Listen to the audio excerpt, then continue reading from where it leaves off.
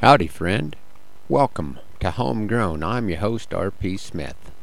The fun thing about having a radio program is once in a while you get to visit with friends you didn't know you had.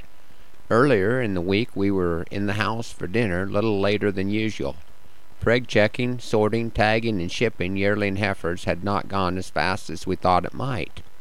I received a phone call from a listener who wondered if I might put together a poem for her folks' anniversary. I didn't know if I would have a chance or not. Toward the end of the week, things get a little hectic around here. But my son Caleb crawled in bed with Beth and I at about 4:30 Friday morning, and one of the three of us was not sleeping well. Sometimes things just work out. George and Betty Robinson of Beaver City celebrated their 60th anniversary yesterday. The actual date was the 21st of August, which must be a good day to get hitched, since that is also Beth and I's anniversary. I hope George and Betty had a great day celebrating with their family, and I would like to share their poem with the rest of you homegrown listeners this morning.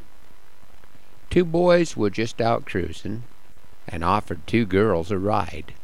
A flippin' seat was used as a sorting gate, and one girl ended up beside the gallant lad who held the door and claimed his motives pure. Perhaps he was just tipping his hat. What happened next was just a blur. His hat was no longer on his head, but in her lap or on the floor. The efforts to retrieve it were more than Betty could ignore. It might have been her knee. It might have been a good left hook. Now George was seeing stars everywhere he tried to look. The boundaries were established. Their ways were not to part, and they smile when they look back on how they got their start. Silly things like leaving the brake on while taking a muddy route, then having her dad discover the problem after he had pulled them out.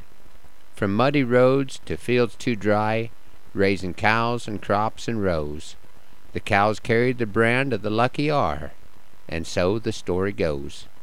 Now 60 years have passed since Betty showed George the star, and George still thinks their brand should have been the Lucky You Are. Thanks for riding along this morning. For any of you folks in the Broken Bow area next week, I'd like to invite you out to the Custer County Fairgrounds for the high school rodeo. Following the rodeo, my friends In the Loop and I will be putting on a concert church service in the Paddock Building at 5 o'clock. And after that, you can go over to the covered arena and enter in the goat roping at 7. Hope some of you can come on out. Have a great week, and please join me again next time for another edition of Homegrown.